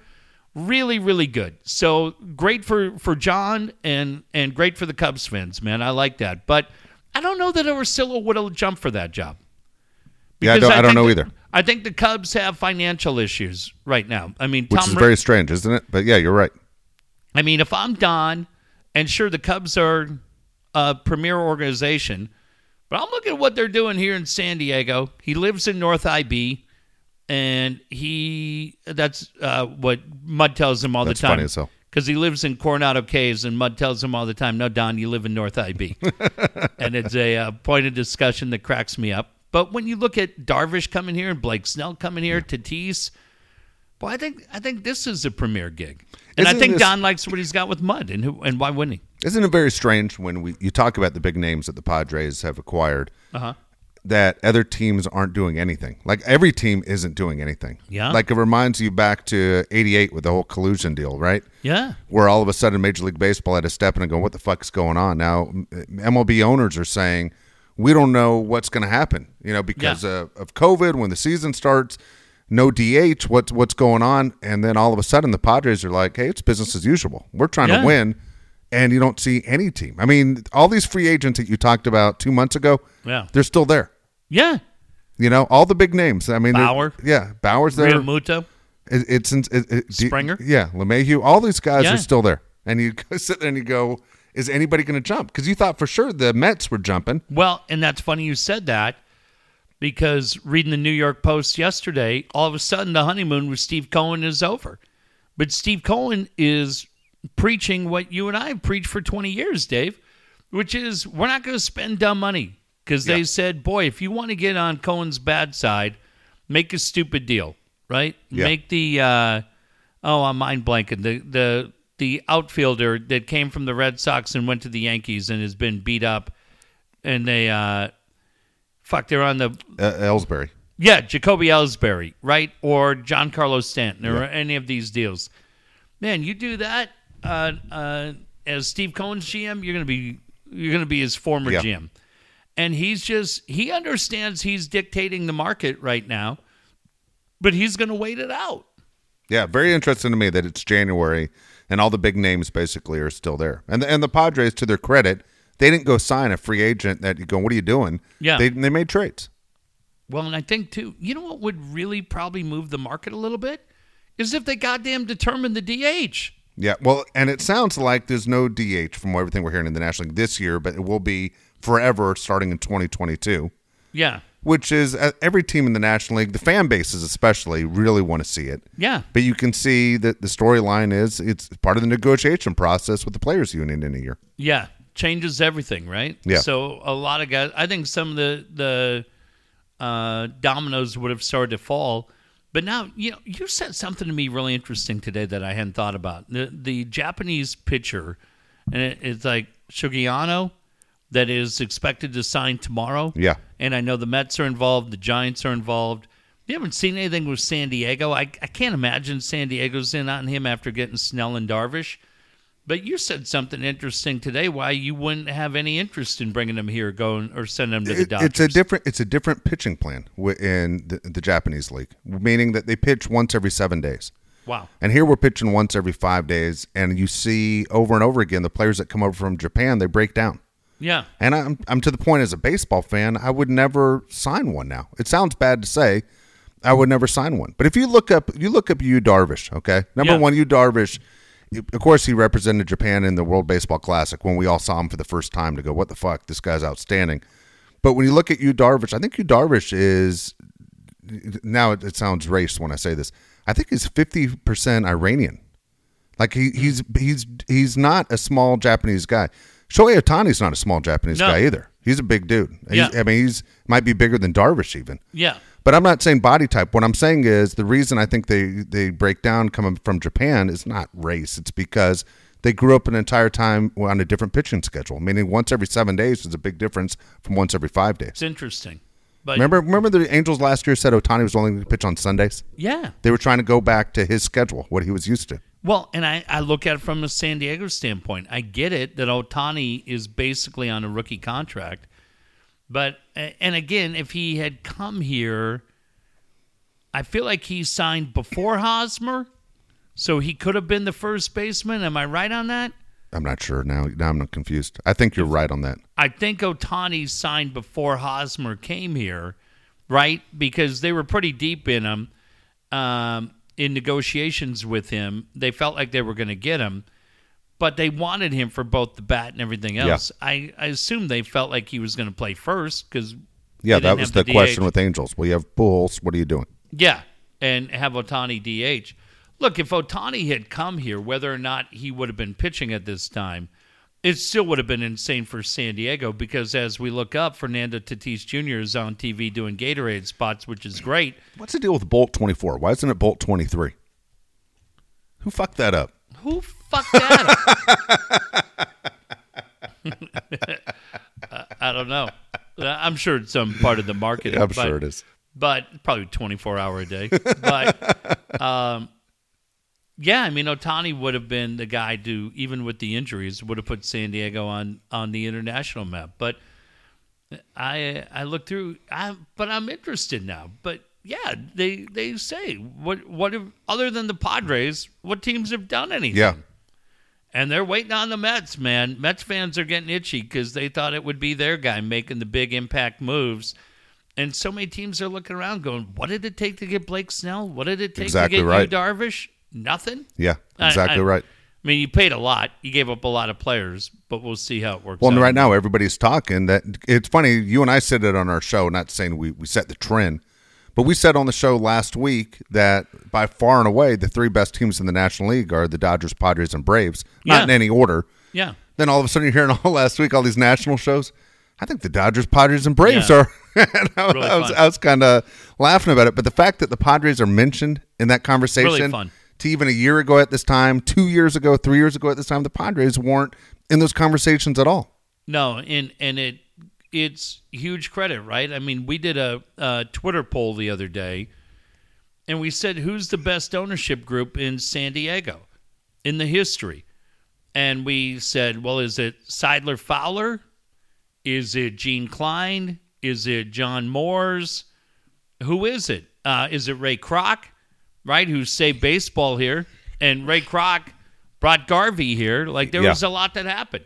I love Craig Elston. Craig Elston dropped me a note. He goes, dude, you missed one. Bob Bell and Ron Fowler when they owned the Sockers. Because Craig's point is exactly right.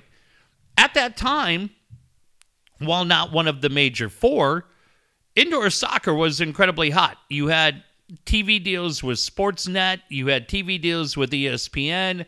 You had 10,000 in the arena on a regular night. You had players that had played in the World Cup that were on these teams and were going off to play on the World Cup. And to win 10 indoor championships like the Bob Bell, Ron Fowler, Ron Newman teams did, you go, fuck yeah. That was incredibly exciting in San Diego. But I look at it and I go, yeah, I love it. I was a part of that. But what Pete Seidler is doing for this city and what Ron did is in a lot of ways unmatched. Yeah. Because of the money that you've given to Machado, what you're going to do with Fernando Tatis, the trades that you've made, right? It's incredibly exciting, and I don't think they're done. One other sports thing I want to ask you. Woods brought this up, but I was looking at Twitter, and a lot of people on Twitter were saying the same thing. I don't know if they stole it from Woods or Woods stole it from them, but it was Phillip Rivers. It was like the love affair with Phillip Rivers in this town. And the point people are making on Twitter was like, wait a second. Here's a guy that hasn't played a game for San Diego in more than 4 years. Yeah. He moved and sold his house in San Diego. He lives in Florida, plays in Indiana. What's the deal with the love affair with Phillip Rivers? I found myself cheering for the Colts because of Phillip Rivers. I'm not saying they're my favorite team, but if the Colts are playing the Steelers next week, I'm rooting for the Colts just because of Phillip Rivers. Completely. Here's why Phillip Rivers is loved in this town. Number one, when he came here, he hit the ground almost immediately, right, with his whole thing. Incredibly likable. I think because we have a small town mentality in San Diego. We remembered that he played 5 days after ACL surgery or whatever the fuck he did, right? But what made him a legend in this town is when they moved, he commuted. He didn't do what so many of his teammates did, and I don't blame any of them. I just made that fucking drive. It was insane. He commuted back and forth. He continued to talk San Diego. Sorry, I love Nick Hardwick. But Nick Hardwick talked about being loyal to the soil and then went and begged for his job back and got his job back and continues to take Mike Costa's ad lib money. Yeah. Rivers never wavered on who he was, and he was a San Diego guy. And I think a lot of people, Dave, remember when he was honored at the Breitbart dinner, at the Hall of Champions dinner afterwards, and he got very emotional talking about what this city means to him. Rivers never turned his back on this city. Until he sold his house. Well, he sold Got the fuck out of here. He said, what's he doing in Florida? What are you doing? No state income tax, and his family's from Alabama. How about that crazy T-shirt they have in Indianapolis? It says, fucking in football. That's what 17's all about. And I was like, wow. You asshole. They do not. Take that back.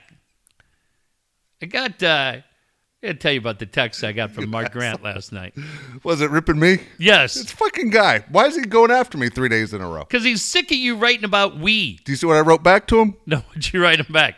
I saw you misspelled something and then deleted the tweet. And then I fixed it because I got tired of this shit, these assholes. Can't see you motherfuckers. Because he got me 3 days in a row. He got me with the Lakers, Alabama, and the Raiders. He's so sick of your shit. He He did. sent me a text. I should have kept it. And so, He goes, what's with this idiot? What's with everything we? Didn't he go to San Diego State? yes.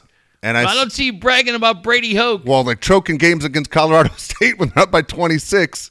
Fuck. Most embarrassing loss of all. I turned the channel. I thought the game was in the books. I told him, I wrote him back. I go, Dave's the modern day Marv Marinovich living on his son's coattails, and Mud true. fucking loved it. That's true. I cut you right down to size. Well, I wrote him back, and he didn't respond, but I wrote him back and said, my good friend Ted Leitner says you can say we and us as much as we want, and that's why he's San Diego's favorite broadcaster. Maybe you should start doing it. It might help your Q rating. And he fucking didn't respond. How did I fucking miss that? He was so sick of your shit. Dude, Ted's right next to him yelling my Padres nonstop. What the fuck? He's not playing either. Who's the last guy that listened to Ted? Please. Please. Oh, shit. He was so sick of your Dude, shit. I know. He's been so aggressive in 2021. Time for you. Yeah, I told him. I go, fuck that guy. He's the modern day Marv Marinovich riding true. his son's coattails. True. Trying to make something out of himself. I go, fuck. He's borderline Joe Jackson. Hey, want to mention Dan Williams. Dan Williams is your guy to help you get out of debt. Look, 2021 is here. What are you waiting for? You need to make sure you get your priorities in order, and that, of course, it means your finances. Get out of debt and also get out of the rental market. Be ready to buy a home. Dan can walk you through the process. If you have not called Dan, and I know so many of you have, you're making a huge mistake. Dan will take your phone call and put things in the right order. 858-688-6813.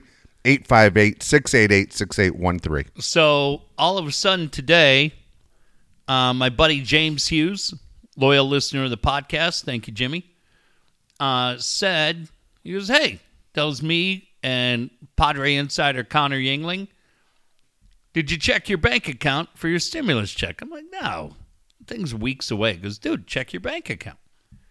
So everything goes into an account that I had with my ex. I send her a text. I go, hey, did the stimulus check show up? She goes, hang on, I don't think so. She checked. She goes, God dang, it's here. She goes, hey, I'll Venmo you the cash.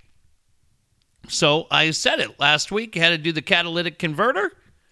And all of a sudden, when you're paying off that credit card bill, getting $600 comes in to pay it. So it's borrow smart, repay smart. And I said to my kids tonight, it's one of the things that Dan talks about. It's very funny. I got a nice email from Best Buy. Hey, you've paid off your Best Buy card. Congratulations.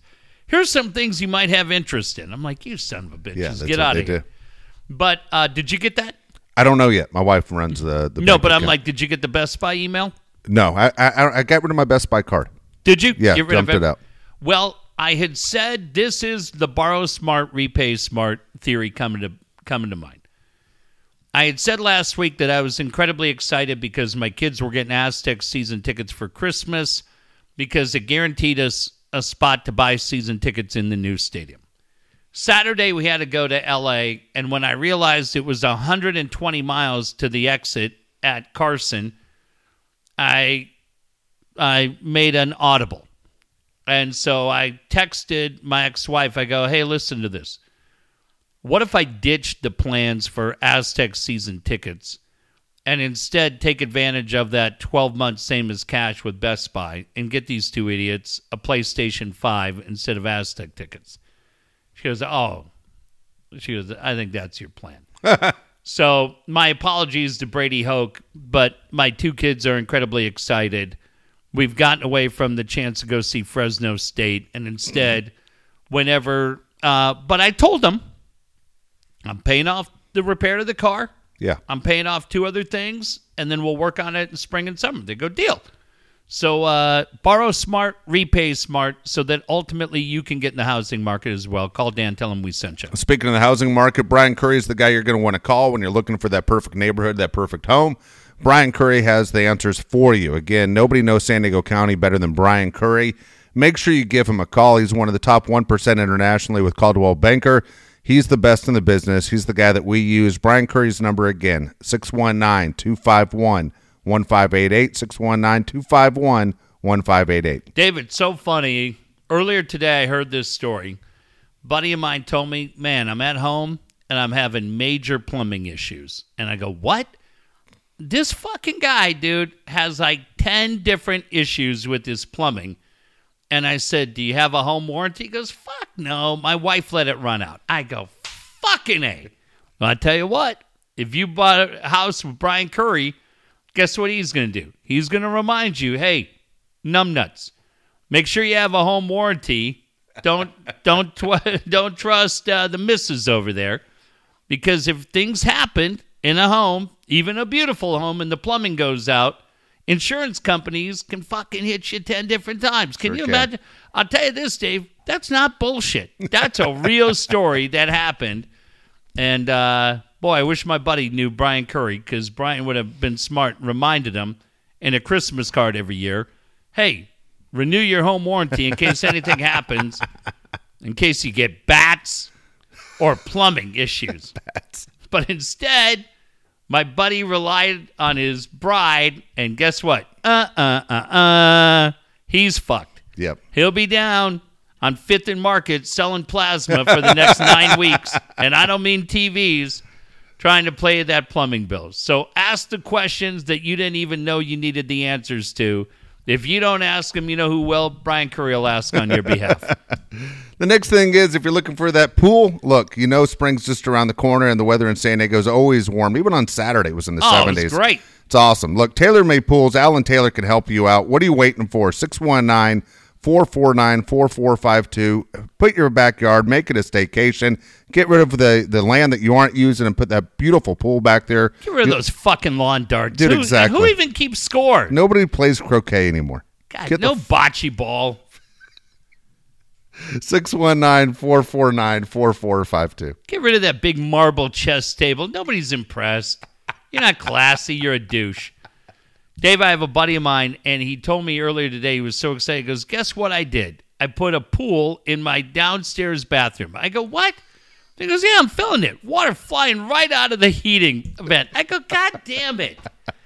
That's not how you build a pool, for Christ's sake. It's what happens when you let amateurs put a ratchet in their hand, and all of a sudden, you give them a paintbrush, and all of a sudden they're Van Gogh. Jesus Christ. We don't need a goddamn pool in the downstairs bathroom. We need one in the backyard. It's simple. It's all ball bearings. So all you have to do is call our friend Alan Taylor. Wish him a happy Canadian New Year. It's my favorite joke. He won't have any idea what it means. But if you tell him, hey, I need a pool and I don't want it in my living room, in my den, or the downstairs bathroom, I'd actually, because I'm a bit of a gambler, I'd like it in the backyard. Alan, assuming he doesn't have something else to do. It's not at Glamis again? Yeah, he's not at Glamis or watching some Neil Peart documentary, right? Watching about Tragically Hip or watching a Bob and Doug Film Fest. Assuming we could get him out of his relaxation mode, he's going to come build you a gorgeous pool. Go to daveandjeffshow.com. Go on that sponsor page and see for yourself. I love the 3D technology. Yes. Let me ask you. Oh, you know what? There's only one special tonight. And I know that goddamn Amy's over there. No, we're not doing 7 of them. The hell we're not. You know who has 7 lives? The gorgeous Tanya Roberts. Yes, how about that? What the hell? What's going on? God, we were ready to...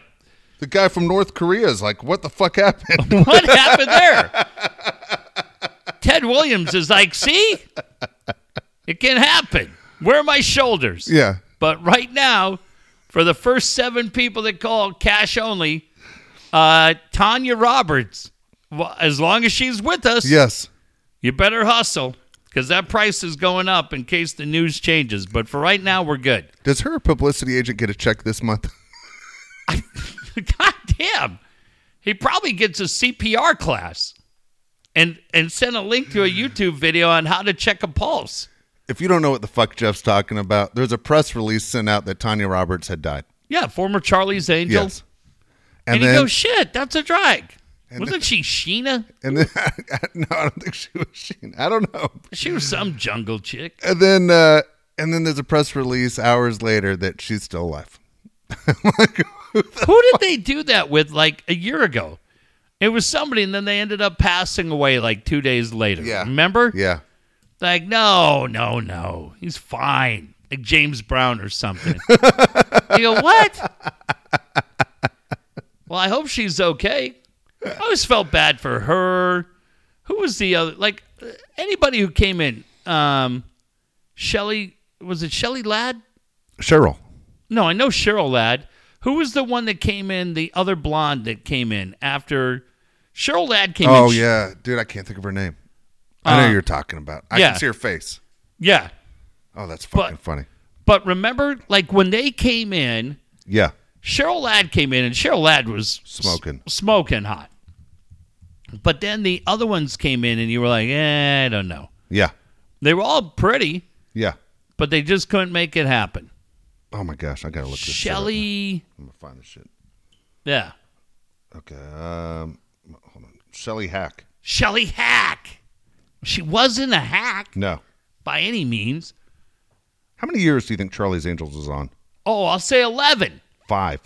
That's it? That's it, They had dude. 19 different cast changes. They did. 1, 2, yeah. 3, All right. 4, 5, 6, Tanya 7. Roberts came in. She was at the end, though. Yeah. Shelley Hack, Yep. Jacqueline Smith, Cheryl Ladd, Kate Jackson, and Holy Farrah. Yeah. Am I missing anybody? You got them all. Damn, dude. You got them all. Yeah. I didn't pay much attention to that. The show hasn't aired since 1981, and you got them all. Well, that goddamn show and Battle of the Network Stars changed my life. Dude, Battle Network Stars did change our lives. God damn. Kyle Fluker's the guy you want to talk to when it comes to that website. Again, we use a lot of websites through Kyle. A lot of you have been great. So many listeners in the last week have been great when it comes to donating money to Jake's projects. I can't thank you enough. Very much appreciative. Jeff's on the board. Katie Temple's on our board. and waiting for COVID to end to tell you exactly where the money is going to go that you guys were so great to donate. Again, Kyle Pfluger can help you out with your website as well, like he's helped us out with about 3 of them. 619-500-6621, 619-500-6621. Everybody continues to be shut down, and we're just seeing these numbers go through the roof. It's just You see these mortuaries that are turning people away? Oh, my goodness, man. I saw a story tonight that said ambulance drivers are being told don't pick up patients that you don't think are going to survive. Wow. They're making the EMTs be judge and jury. And so how does this, relate to Kyle Pfluger? It's because people are staying at home. And we talk about shopping online or doing anything, learning about businesses online. Man, is your business thriving? Because plenty are. Man, I could tell you, there are plenty of businesses that are thriving right now as people stay home and that stimulus check is coming in and they're not traveling and they're not going for concerts or doing anything else. So if they're spending that money, how can they be spending the money with you? If your website's not performing, call Kyle. Tell him Dave and Jeff sent you. Absolutely. Okay, here we go. How old are they and how much are they worth? We got 2 different dates because only 2 per date. Okay. January 3rd, we're going to start off with Eli Manning. Man, that's funny. Eli Manning, I'm going to say he's 38. 40 years old. Really? Yep. Okay. And how much is he worth? I'm going to say he is worth $120 million. $253 million. Whoa! 253. God damn. Good for him. I'll give you a hint on this one. This guy has more, okay? Mel Gibson. Mel Gibson. Wow. I'm going to say Mel Gibson is going to surprise me today by being 70 years old. He is 65. Fuck. Sorry, Mel. That's payback for some of Yeah, your no rants. kidding. Maybe you put down the old granddad. Put down grandma's grape juice. Mel, huh? Jesus. Rein it in. Hate ain't great. $270 million. $425 million. Holy shit! What the fuck, right? That's What? the most surprising one I've ever seen. Yeah, that one seems high. 425. All right, here we go. We're going January 4th, today's date. We're going Okay. Chris Bryant. Oh, Chris Bryant from the Cubs. I should know this. Say he's 26. 29. Really? Yep.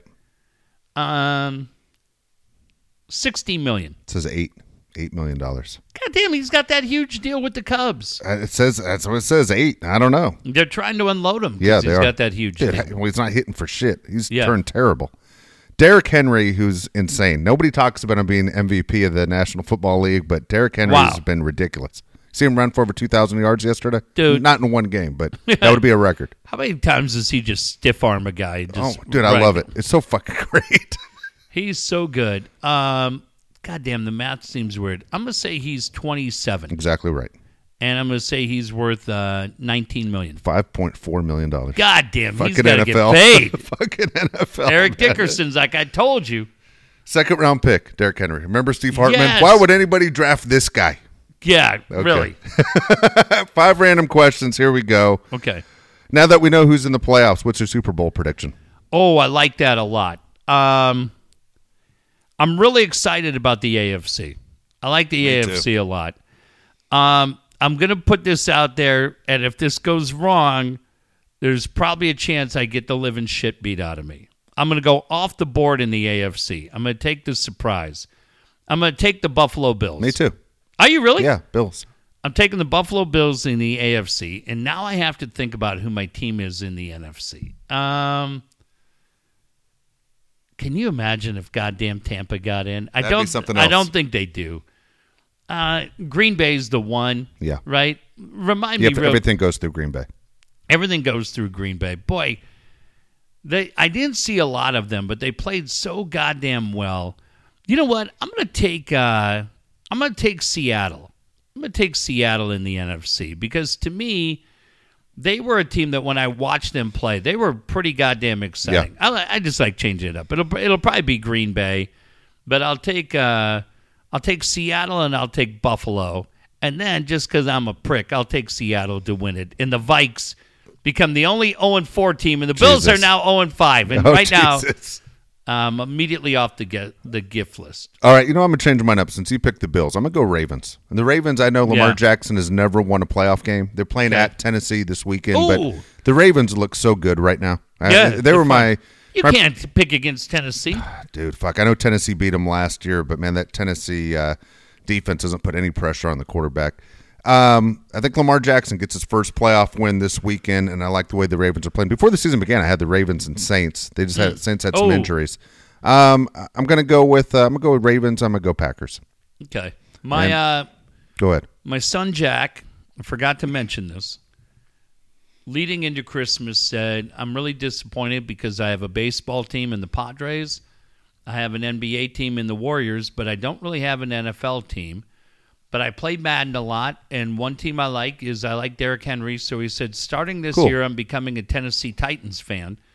And his mom got him a Tennessee Titans shirt for Christmas that he wears all the time. And I'm going to tell him that you fucking turned your back. Turned your back on the Titans. I'll be rooting for the Titans. It's not so sure. All right, here we go. Which head coaching job would you take? Chargers, Falcons, Texans, Jaguars, or Jets? I think I'm taking that Charger job. Me too. I really do. I think the ownership is complete shit. But I will say this about Dean and John. For the most part, they stay the fuck out of the way. Yep. For the most part, they do. I'm convinced that they'll fuck that up.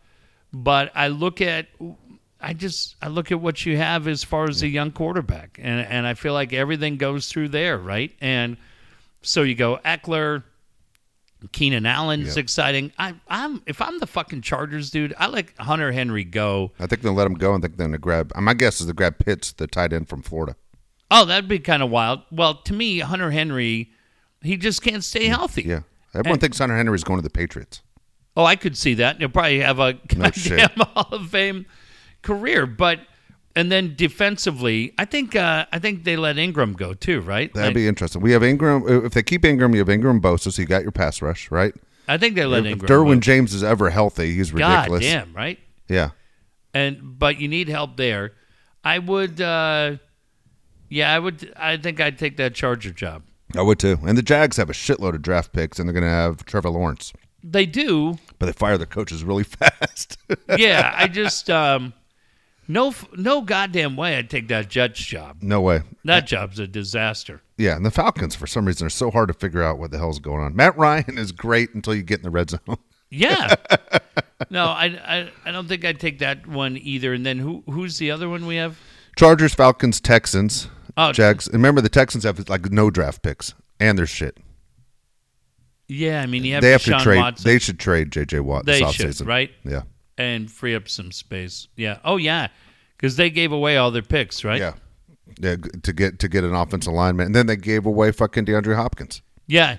Don't the Dolphins have the number 3 pick in the draft? They have the Texans pick. Wow. Ouch. Yeah, for Tunsil. All right. Yeah. Here we go. Got 3 more for you. Have you ever walked in on anyone having sex? Well,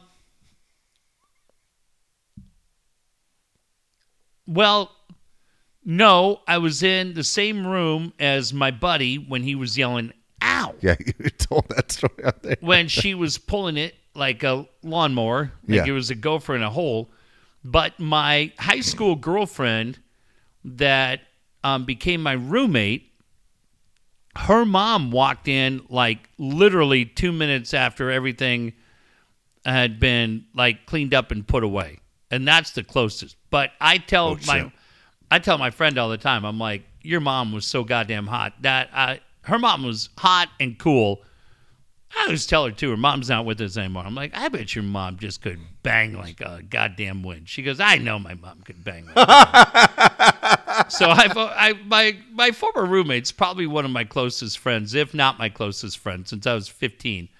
I tell her all the time, I'm like, you know what? In hindsight, what I should have done is after we broke up, I should have married your mom because her mom had a shitload of money and married a guy that drained their bank account gambling. Yeah. I go, I don't gamble. So I said, I would have had that beautiful house. I go, I would have hooked up with your mom. And I go, think of how great I would have been in your life as a male influence as your stepfather. She's like, what? I go, I think it would have been great. Your mom and I would have really looked out for you. She's like, but we did it. I go, shh, shh. Have you ever walked in on anybody? No, but I think my grandmother almost walked in on me once. Oh, my God. Dude, it was a nightmare. Dude, I thought she saw everything, but she had a bad hip. I think she was looking at her feet when she walked by the door.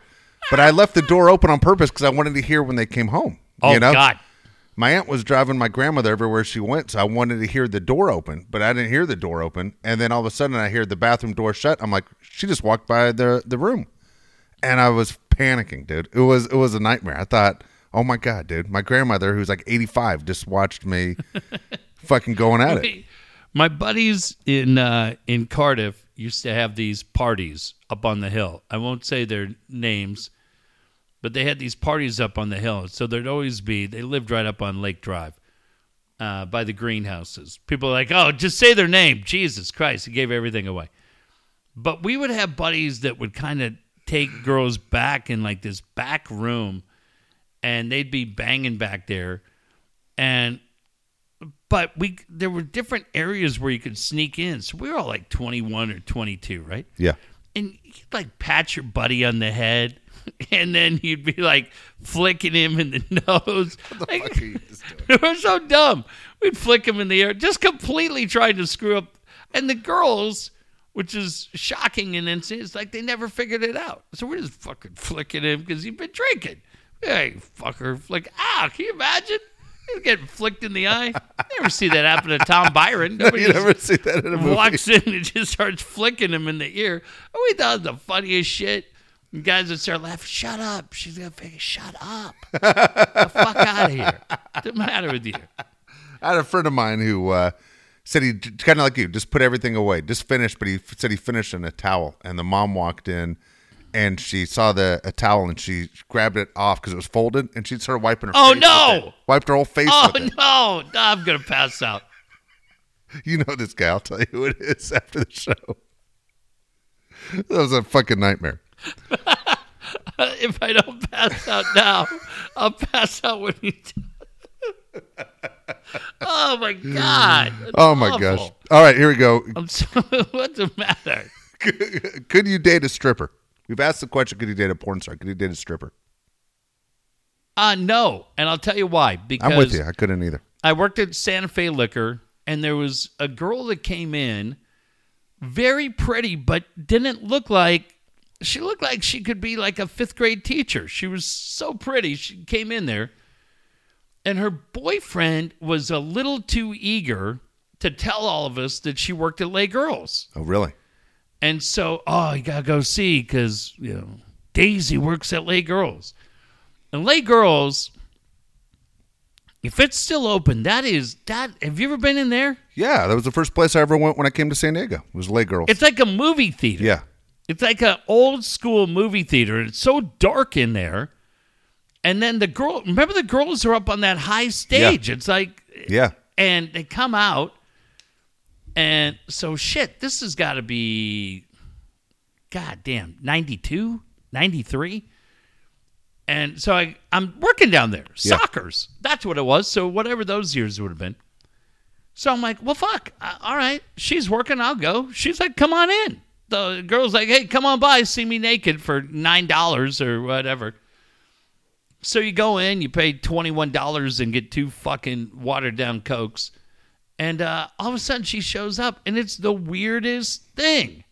It was so weird, and this guy was just way too into it. But Yeah. I was like, no, I don't think I could do that. There's a girl she's a famous porn star that lives in Eastlake. Used to work out at this LA Fitness right by us, and her husband was a SEAL.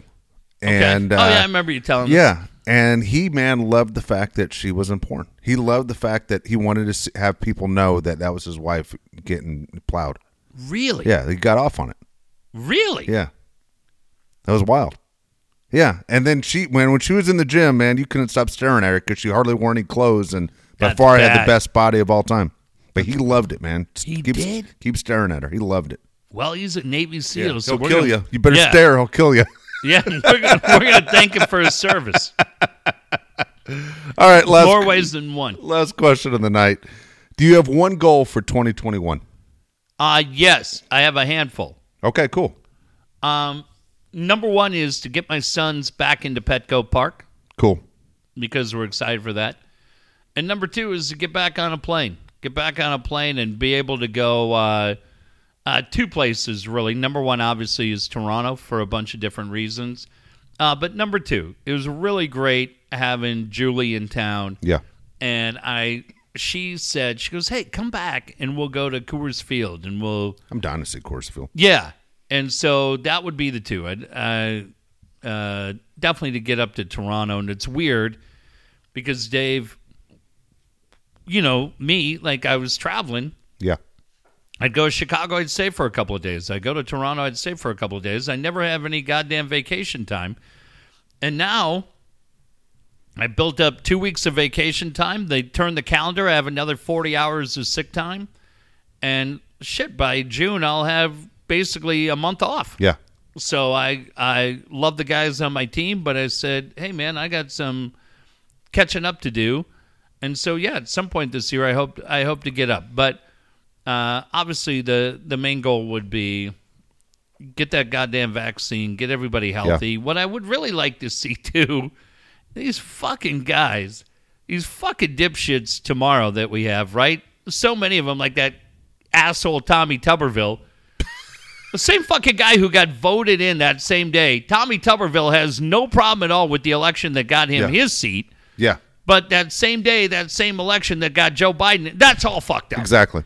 All right, Tommy, no wonder you couldn't beat Alabama, you dick. I would just kind of, and I don't know if it ever happens.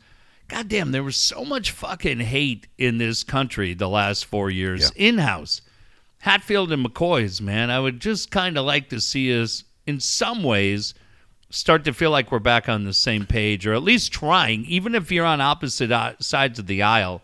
Bring a little self-respect back to the Senate. Bring a little bit of self-respect back to the White House and to the House, and hopefully we get it going. I thought you were going to say buy a new house. That's what I thought. I thought you were going to say in 2021. That was going to be your thing. Yeah, fuck it. I may just take that money and just play bet highlight with it. No, I'm looking back to getting back to normal, but I can't control that. I mean, I hope that's the case, that things go back to normal. I'm not one of these guys. What's the one thing you'd like to do? Oh, I'd love to go to New York City. That's why I wanted to go, in November, for my birthday. But I would love to get back on a plane and take a real trip. Like my wife and I, we have our 29th anniversary next Tuesday. Yeah, we aren't going anywhere. We're never going out to eat. Probably. I mean, there's nothing going on. There's nowhere to go. Nothing to do. I'd love things to get back to normal, but I'd like to be able to go to New York City if I could go anywhere. Yeah, it's just we were in L.A. on Saturday, right? But then where I was in L.A., I took my sons down by Staples Center. And anybody who's been there for a Kings game, for a Lakers game, for a Clippers game, just that vibe. Just the vibe, right? And the vibe that you get, we drive around, we go downtown, we'll do it again tomorrow night. We drive around Petco Park, and the energy of just that feeling. Dave, I'll make it even more simple. Last night, I took them over to Grossmont Center because they wanted to go to Cold Stone. And you walk in, and we go by the movie theater. And just the vibe that you get, and you remember this. That's weird. It's weird to think you haven't been in a movie theater in a year. Yeah, the vibe of going to the movies, right? And you settle in, and you got your popcorn or your drink or whatever, and, man, the music comes on, the previews start going. And then you're in for a movie. And for those guys, my sons, it was all about Star Wars, the Avengers, those kind of movies, which are really fun. But for me, it was the Mission Impossible or the Top Guns or the action movies, right? Terminator, those kind of things. And just kind of getting away and being in there, that whole vibe. But, walking through there. One quick, completely off the beaten path, and then we'll get the fuck out of here. At Grossmont Center, do you remember when you and me did that show outside there with Mike Riley? Out in front of the Macy's? We did the show at Grossmont Center in the mall. I don't remember that one. I remember going to La Jolla with Mike. We did that, but we did a show outside of Grossmont Center. I feel it was kind of around training camp. And I said to my kids last night, we're sitting there, I'm like, the goddamn stage was right there. You, me, Mike Riley, Kevin Boyle. And I just remember thinking, where the fuck am I? Like, I guess this is kind of a cool mall. Okay. And then 5 years living right there. Yeah, you end up living there, and you're like, shit, you're there all the time. But no, I think on a smaller scale, just the energy of being able to go to a movie theater. Gulls, we just found out, are going to play home games in Irvine till further notice, so that everybody in the Ducks organization can follow protocol and be in the same place. So I appreciate what they're doing. Kind of a drag, but shit, we weren't getting in the arena anyway, so protect the players. But yeah, on a much bigger scale, going back and just hanging with friends in Toronto or Denver or wherever the case, like you said, New York, and just with other friends, man. Yeah. Friends posting travel pictures on Instagram or social media. And going, yeah, that's really cool. That's the kind of shit I hope we get to see. Absolutely. All right, we'll be back on Wednesday, everybody. Thank you.